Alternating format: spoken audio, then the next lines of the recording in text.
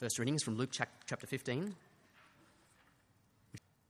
All the tax collectors and sinners were approaching to listen to Jesus, and the Pharisees and scribes were complaining, "This man welcomes sinners and eats with them." So he told them this parable.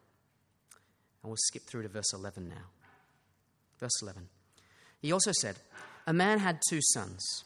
The younger of them said to his father, 'Father, give me the share of the estate I have coming to me.' So he distributed the assets to them. Not many days later, the younger son gathered together all he had and travelled to a distant country where he squandered his estate in foolish living. After he'd spent everything, a severe famine struck that country, and he had nothing. Then he went to work for one of the citizens of that country, who sent him out into the field to feed pigs.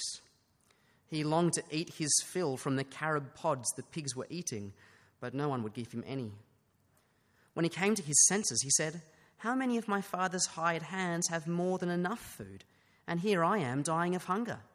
I'll get up, go to my father, and say to him, Father, I've sinned against heaven and in your sight. I'm no longer worthy to be called your son. Make me like one of your hired hands.' So he got up and went to his father. But while the son was still a long way off, his father saw him and was filled with compassion. He ran, threw his arms around his neck and kissed him. The son said to him, 'Father, I've sinned against heaven and in your sight. I'm no longer worthy to be called your son.' But the father told his slaves, 'Quick, bring the best robe and put it on him. Put a ring on his finger and sandals on his feet. Then bring the fattened calf and slaughter it. Let's celebrate with a feast, because this son of mine was dead and is alive again. He was lost and is found.' So they began to celebrate. Now his older son was in the field. As he came near the house, he heard music and dancing. So he summoned one of the servants and asked what these things meant. 'Your brother is here,' he told him, 'and your father has slaughtered the fattened calf because he has him back safe and sound.' Then he became angry, didn't want to go in. So his father came out and pleaded with him. But he replied to his father, 'Look, I've been slaving many years for you, and I've never disobeyed your orders. Yet you never gave me a young goat so I could celebrate with my friends. But when this son of yours came, who devoured your assets with prostitutes, you slaughtered the fattened calf for him.'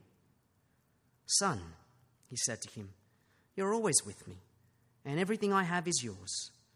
But we had to celebrate and rejoice, because this brother of yours was dead and is alive again.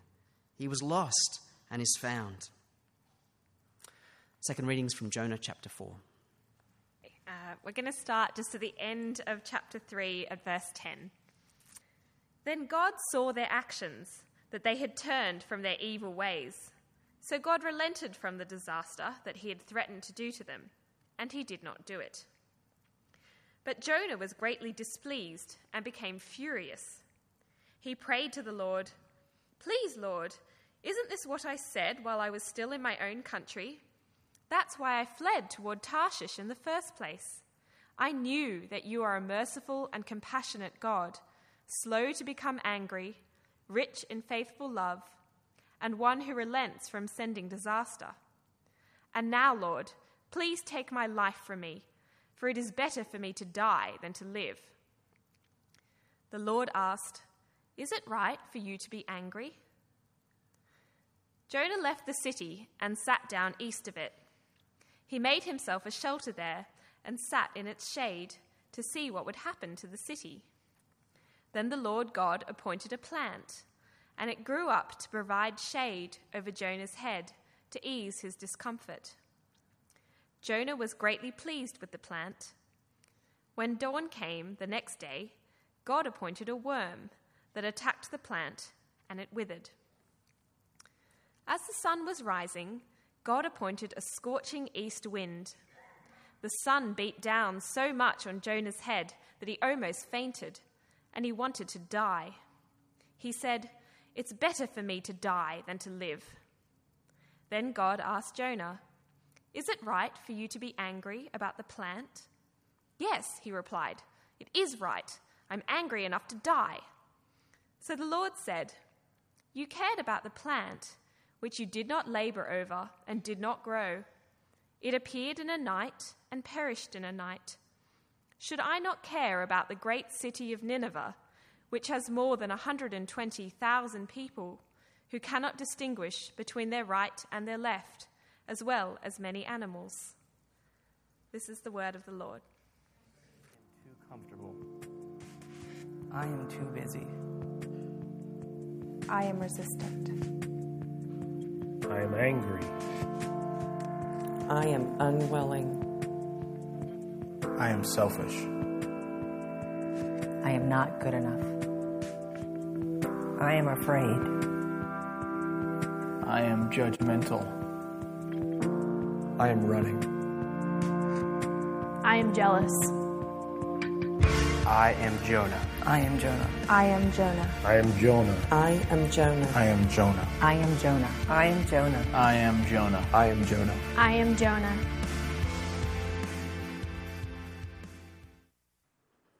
Let's pray. Father, we pray now that as we come to look at your word, you'd help us see ourselves clearly. Father, if we are Jonah, please help us to see that. But just as importantly, Lord, please point our eyes away from ourselves and to your Son, Jesus, where we might see your character, that you are nothing like Jonah. You are so merciful and kind. Please help us take great peace and comfort in that this evening. And pray, please, you give us the ears to hear. Please be at work amongst us by your Spirit. We pray in Jesus' name. Amen.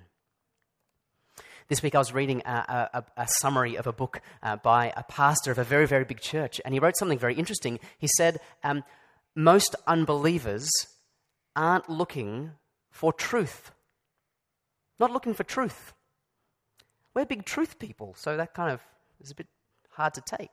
He goes on to say this: they are looking for relief. Relief, help, care, mercy. Do you agree? I was talking with one of us about a week ago, and they were telling me about their experience of a church, and they said the Christians they knew at this church were very correct, very theologically accurate, but they didn't care for him. The book I was reading went on to say that expressing God's mercy is a powerful and attractive thing. Would you agree? In fact, he said that's what Jesus did. He showed mercy, cared for people, and then they'd listen to him. Friends, I think expressing mercy is going to become a more and more powerful thing in our world. Because, call me a kind of a crazy prophet, but I think Australia is sliding into a dark age. Morally, culturally, we're just getting very hard, dark, obviously, lit up with LED lights and technologically savvy. But do you know what I mean? I think I'm probably not going way out on a limb here, because I think that's kind of the world we're beginning to experience, quite kind of merciless, morally confused. And against that backdrop, I think a church that expresses God's mercy is just going to shine brightly.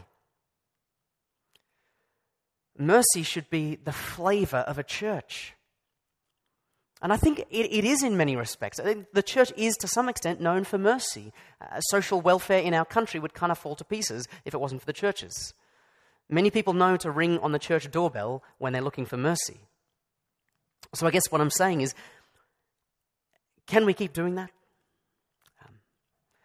Can we as a church be known and famous for mercy? Can we ooze mercy? May that be our flavor. How's that going to happen? Well, anyone who's cooked a steak knows how to make something ooze with a particular flavor. You marinate it, right? You marinate it. We need to be people marinating in the mercy that God has shown us. Because we can only give out what we've received. Receive his mercy. Give it out to the world. I think that's what Jonah is all about. We're in our 4th week in Jonah, the 4th chapter. I'm going to chop this one in half. We're going to look at the first 4 verses of Jonah's response to mercy. And then secondly, we'll look at Jonah's lesson in mercy. And we'll see 2 threads over these 2 points kind of tied together. The first thread we'll see is God's huge mercy for everything he's made. For Jonah, for Israel, for Nineveh, for us. And perhaps that's what you need to hear this evening. Perhaps this evening you need to be reminded that God's mercy is bigger than you ever realized. But then tightly wound around that first point is the second one. Our slowness to share that mercy. God's mercy is great, but we are very slow at sharing that mercy. Those two threads have been tied around each other right the way through Jonah so far, haven't they? Tim reminded us last week that God was very merciful to warn Nineveh that he was going to destroy them. He said to Jonah, go and warn them. Merciful. Jonah didn't want a bar of it. He went the other way. So God kind of chased him down with a storm. He got chucked in the water. He was basically dead. He was basically gone. But God again was merciful. Ridiculously merciful, right? Sent this big fish, swallowed him up, took him over towards Nineveh, spat him out, and said again to him, Jonah, go and warn Nineveh. And so as we heard last week, he eventually went. Chapter 3, verse 4. See that chapter 3, verse 4? Jonah set out on the first day of his walk in the city and proclaimed, in 40 days, Nineveh will be demolished. Do you have a picture in your head of how he did that? How he preached this little sermon of his? Because I kind of imagine him walking into sort of a dark alley and whispering, 40 more days and Nineveh will be demolished. I'm done, God, thank you, job done. And he's out of there. But all the people around went, did you hear what he just said? He just said, we better repent. Everyone, from the greatest to the highest to the least, they all repent and turn back to God. It's quite incredible. And then in verse 10, no surprises. Chapter 3, verse 10, then God saw their actions, that they had turned from their evil ways, so God relented. God showed mercy. He relented from the disaster he'd threatened to do to them, and he did not do it. No surprises. God shows mercy again. Jonah's response? Well, that's our first point. How does Jonah respond? Does he share God's heart of mercy to these people? Chapter 4, verse 1. But Jonah was greatly displeased and became furious. And then verse 3, this is Jonah talking. And now, Lord, please take my life from me. It's better for me to die than to live. He's quite a drama queen, isn't he? He's kind of playing it up. Oh. Apart from being a drama queen, you've got to we've got to try to understand, though. Because you see, the Ninevites, they're a bloodthirsty bunch of bullies, really. I mean, they used to, just one example, right? They used to do this thing. They'd come to a city they wanted to conquer, and they'd say, surrender, or we'll make you like these guys. And then they'd get some guys from the last city they conquered, bring them out, set up a nice stick, pointy stick, and just impale them alive. They can kind of understand why Jonah's saying, how could you forgive these guys? God, how could you show mercy to animals like this? Especially when we know that Israel are reading Jonah a couple of decades later, and Assyria are doing the same thing to them. How could you forgive them? Show mercy to them. Shocking. Shocking mercy. But then you kind of think, well, Jonah, aren't you forgetting something, buddy? Jonah, aren't you forgetting that just a few days ago, actually, you should have been destroyed? You were going to be destroyed. But God showed you mercy. Are you forgetting that? Are you forgetting that the Ninevites, they don't know their right hand from their left. They've got no moral compass. You know God. You're a prophet of the living God. He spoke a clear word to you. Go to Nineveh, warn them, and you ran the other way. You deserve to be destroyed just as much as they do. But God showed you mercy. Why are you furious? This is, I think, where we see the real ugliness of Jonah's complaint. See, look with me at verse 2, chapter 4, verse 2. Jonah prayed to the Lord, Please, Lord, isn't this what I said while I was still in my own country? That's why I fled to Tarshish in the first place. Why? What is the reason? Well, here it is. I knew that you are a merciful and compassionate God, slow to become angry, rich in faithful love, and one who relents from sending disaster. That's why I'm so angry. Do you hear what's going on here? Jonah is furious that God is who he is. See, that's a classic statement of God's character. I hope it rings bells for you from kind of the Old Testament, the way God speaks of himself. That's how he speaks of himself. And Jonah is furious that God is like that to them. It's fine for God to be like that to him, to show him mercy, but not to them. That makes him furious. He does not share God's heart of mercy.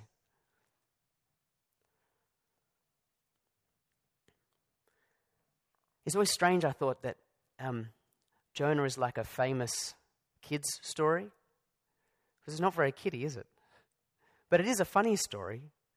I've often thought, what's it doing in the middle of all the prophets here?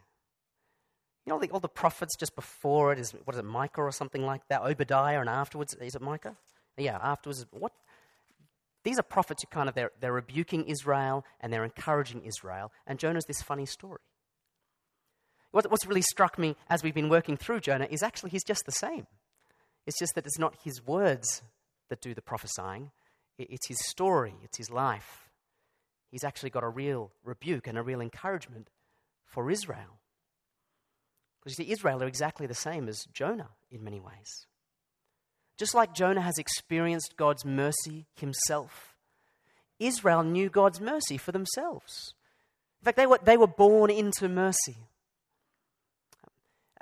Israel as a nation kind of came into existence at this great moment at Mount Sinai where they met with God and they kind of had something like a wedding, really, where God said, I will be your God, will you be my people? And they said, we would love to be your people, will you be our God? And it was like a wedding kind of thing. And all of God's people were gathered around the base of this mountain, and God was at the top of the mountain with Moses, their representative, kind of forming this marriage covenant. And what were the people around the base doing? Just celebrating the goodness of their God. No, they made an idol of a calf and worshipped another god. At the wedding. You know? This is the bride at the wedding reception sleeping with the DJ. Oh, really? He's not a good DJ either. What's the husband going to do? He's going to take off his wedding ring. He's going to be angry. It's over.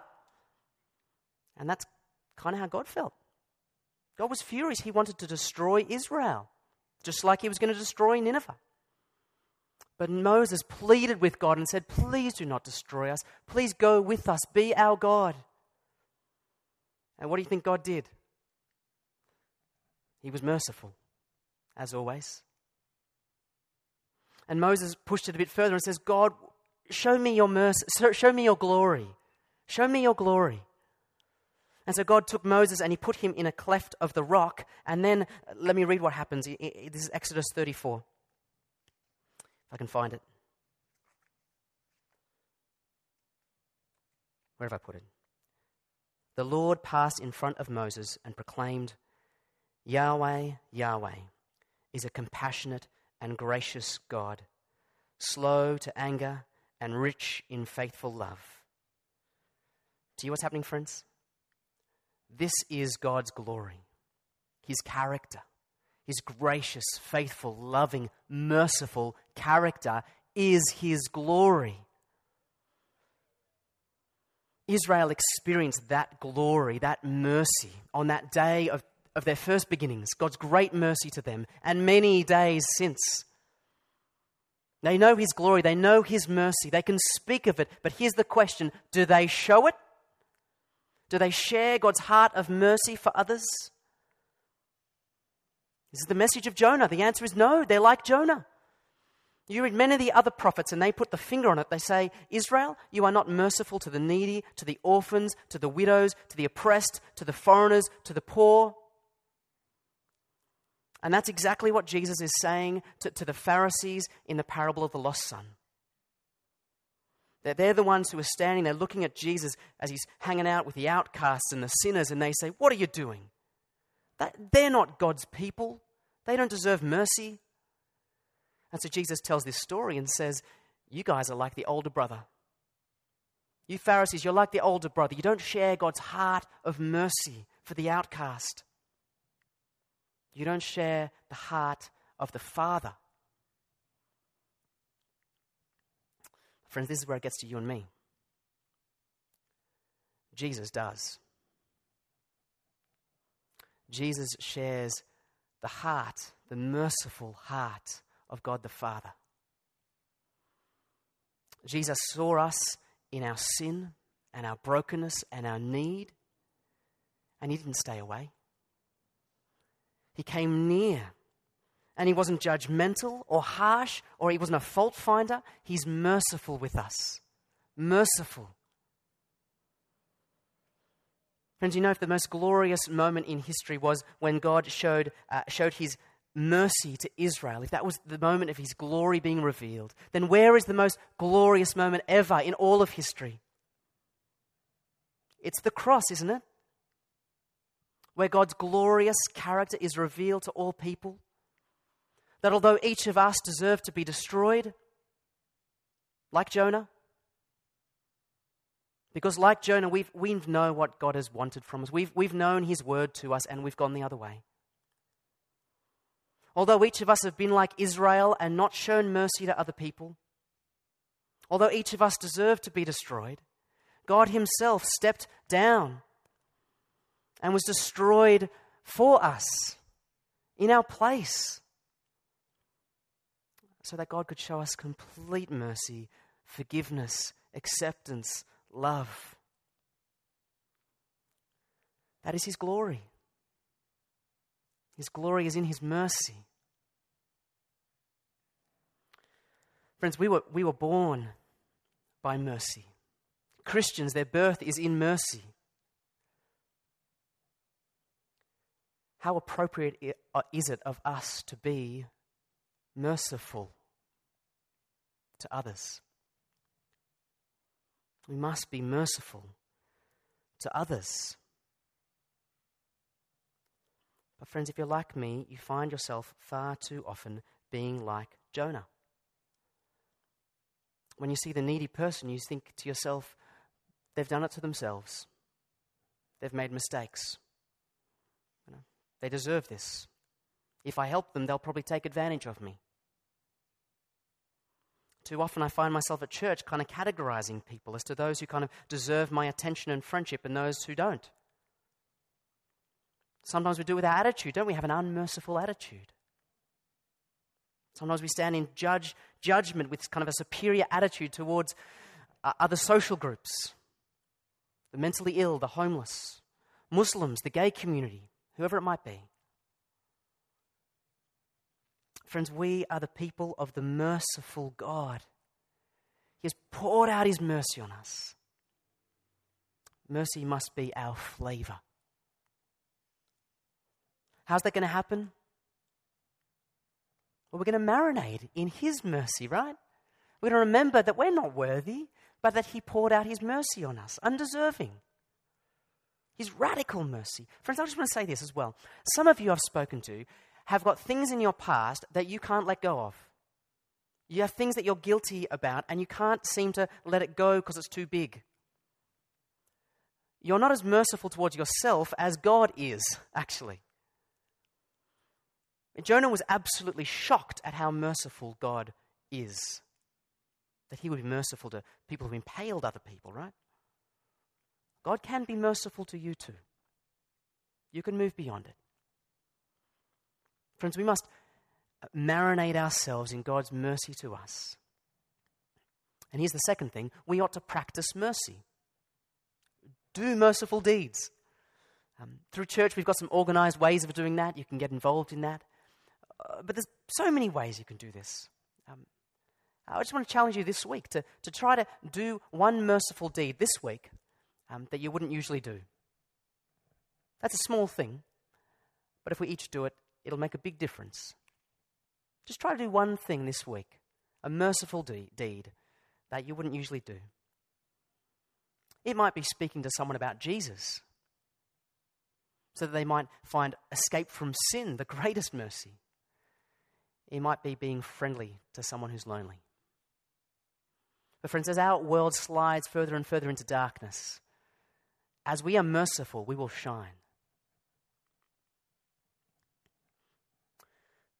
Well, that's the first thing. That's Jonah's response to God's mercy. The second one is I'm going to be much briefer on. That is Jonah's lesson in mercy. It takes off in verse 5. Would you look at that with me? Jonah left the city and sat down east of it. He made himself a shelter there and sat in its shade to see what would happen to the city. I love that. He's still kind of hoping that it'll fry. He's probably got his video camera set up. He wants to catch the footage. He's going to watch it over and over again. Yes, they fried. He's a bad guy. So he builds himself this little shack, right? It's not very good. So God mercifully grows this plant over the top. And he loves it. Jonah's very happy. Happy Jonah. And then God sends a worm to destroy the plant and sends a wind and a sun. And Jonah's about to faint. Angry Jonah. Very angry. Look at verse 9 with me. Then God asked Jonah, "Is it right for you to be angry about the plant?" "Yes," he replied, "it is right. I'm angry enough to die." He's emotionally unstable, right? You don't want this guy as a housemate, I don't think. It's crazy. He's happy in the morning, 2 hours later he's going to kill you. But here's God's point. Verse 10, God kind of draws his point together. The Lord said, "You cared about the plant, which you did not labor over and did not grow. It appeared in a night and perished in a night." Jonah, you care about a nothing. You made no investment into it. It's a nothing. Why did you care about it, Jonah? Why do you think he cared about it? It just gave him some shade, right? It suited him. It made him comfortable. And Jonah, you're upset enough about this vine that you're ready to die. Well, guess what? I'm a bit upset about Nineveh, says God. Verse 11. "Should I not care about the great city of Nineveh, which has more than 120,000 people who can't distinguish between their right and their left, as well as many animals? It's not a nothing. Nineveh's not a nothing, Jonah, like your plant. Now, you didn't just spring up in a night and perish in a night. I think implicit in this is, I have labored over it and made it grow. Should I not care for it?" And that's the end. Thank you very much. It's all over. Unanswered question. I talked to someone yesterday and they were like, "I can't deal with this. I need closure." Fair enough.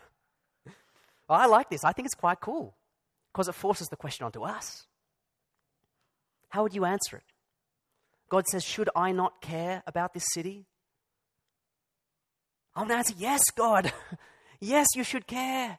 Yes, you should show mercy to everything that you've made, every life. This is the Judeo-Christian virtue of the value of every human life. Yes, God, I'm so glad you care for sinners like Nineveh and me. I'm so glad that you care for this great city of Nineveh. You care for the great city of Sydney. Yes, that's my answer.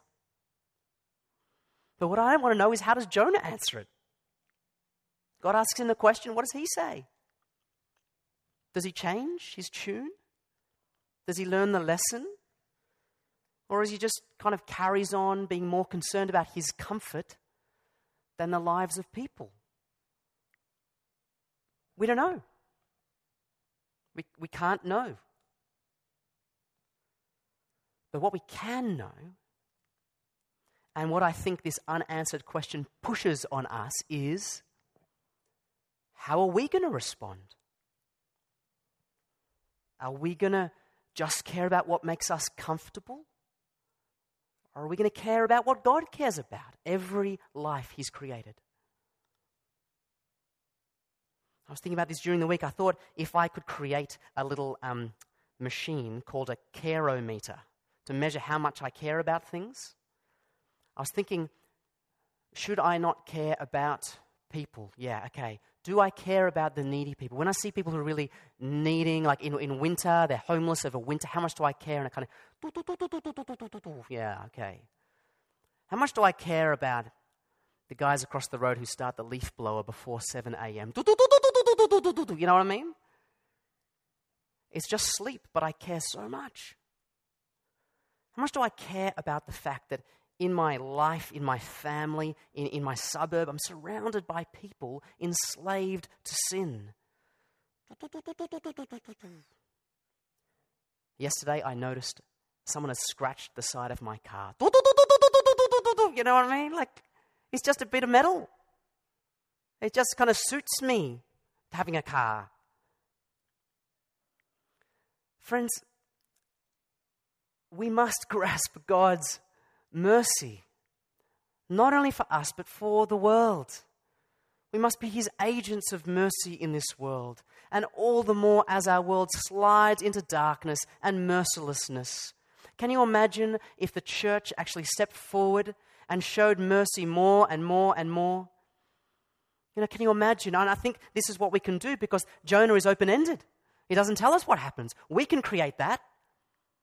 You might be listening to this and you think, well, I've stuffed up, Dan.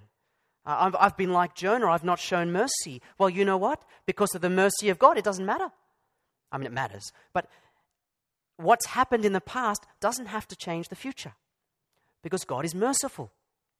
He forgives our failures. That's what he's on about. And he gives us his Spirit, the Spirit of the merciful God in us, to help us move forward.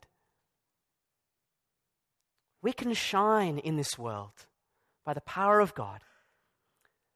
Can you imagine, as we help the needy, as we befriend the lonely, as we actually hold out the message of a God whose mercy is wider still, wider than all our sins and failures, as wide as the cross. Friends, can we do that? The answer is yes. Because God has showered his mercy upon us. We can show it to others. Let's marinate ourselves in that. And then act mercifully. One thing this week. One thing. I'm going to pray for us, and then we're going to watch a video of some Christians in Iraq who I think get it. And then we'll sing our last two songs. Father, I want to thank and praise you for your outrageous mercy to us. Lord God, I do pray for those here who really need to know that. Father, who are holding on to sin. And perhaps their vision of you is not of a God of mercy, but of a God of judgment. Father, they're not sure they can approach you. Please convince them. Convince them that you are a God who welcomes them and shows mercy. Father, I pray, please, that you would help us marinate ourselves in that, and then enact us, enable us, put us to work showing mercy to the world around us. We want to shine in this world as we hold out deeds of mercy, acts of mercy, but also news of a God of mercy. And we pray, please, that you would be glorified in our acts and in our words, on our lips. Father, please be honored and glorified through us. Amen.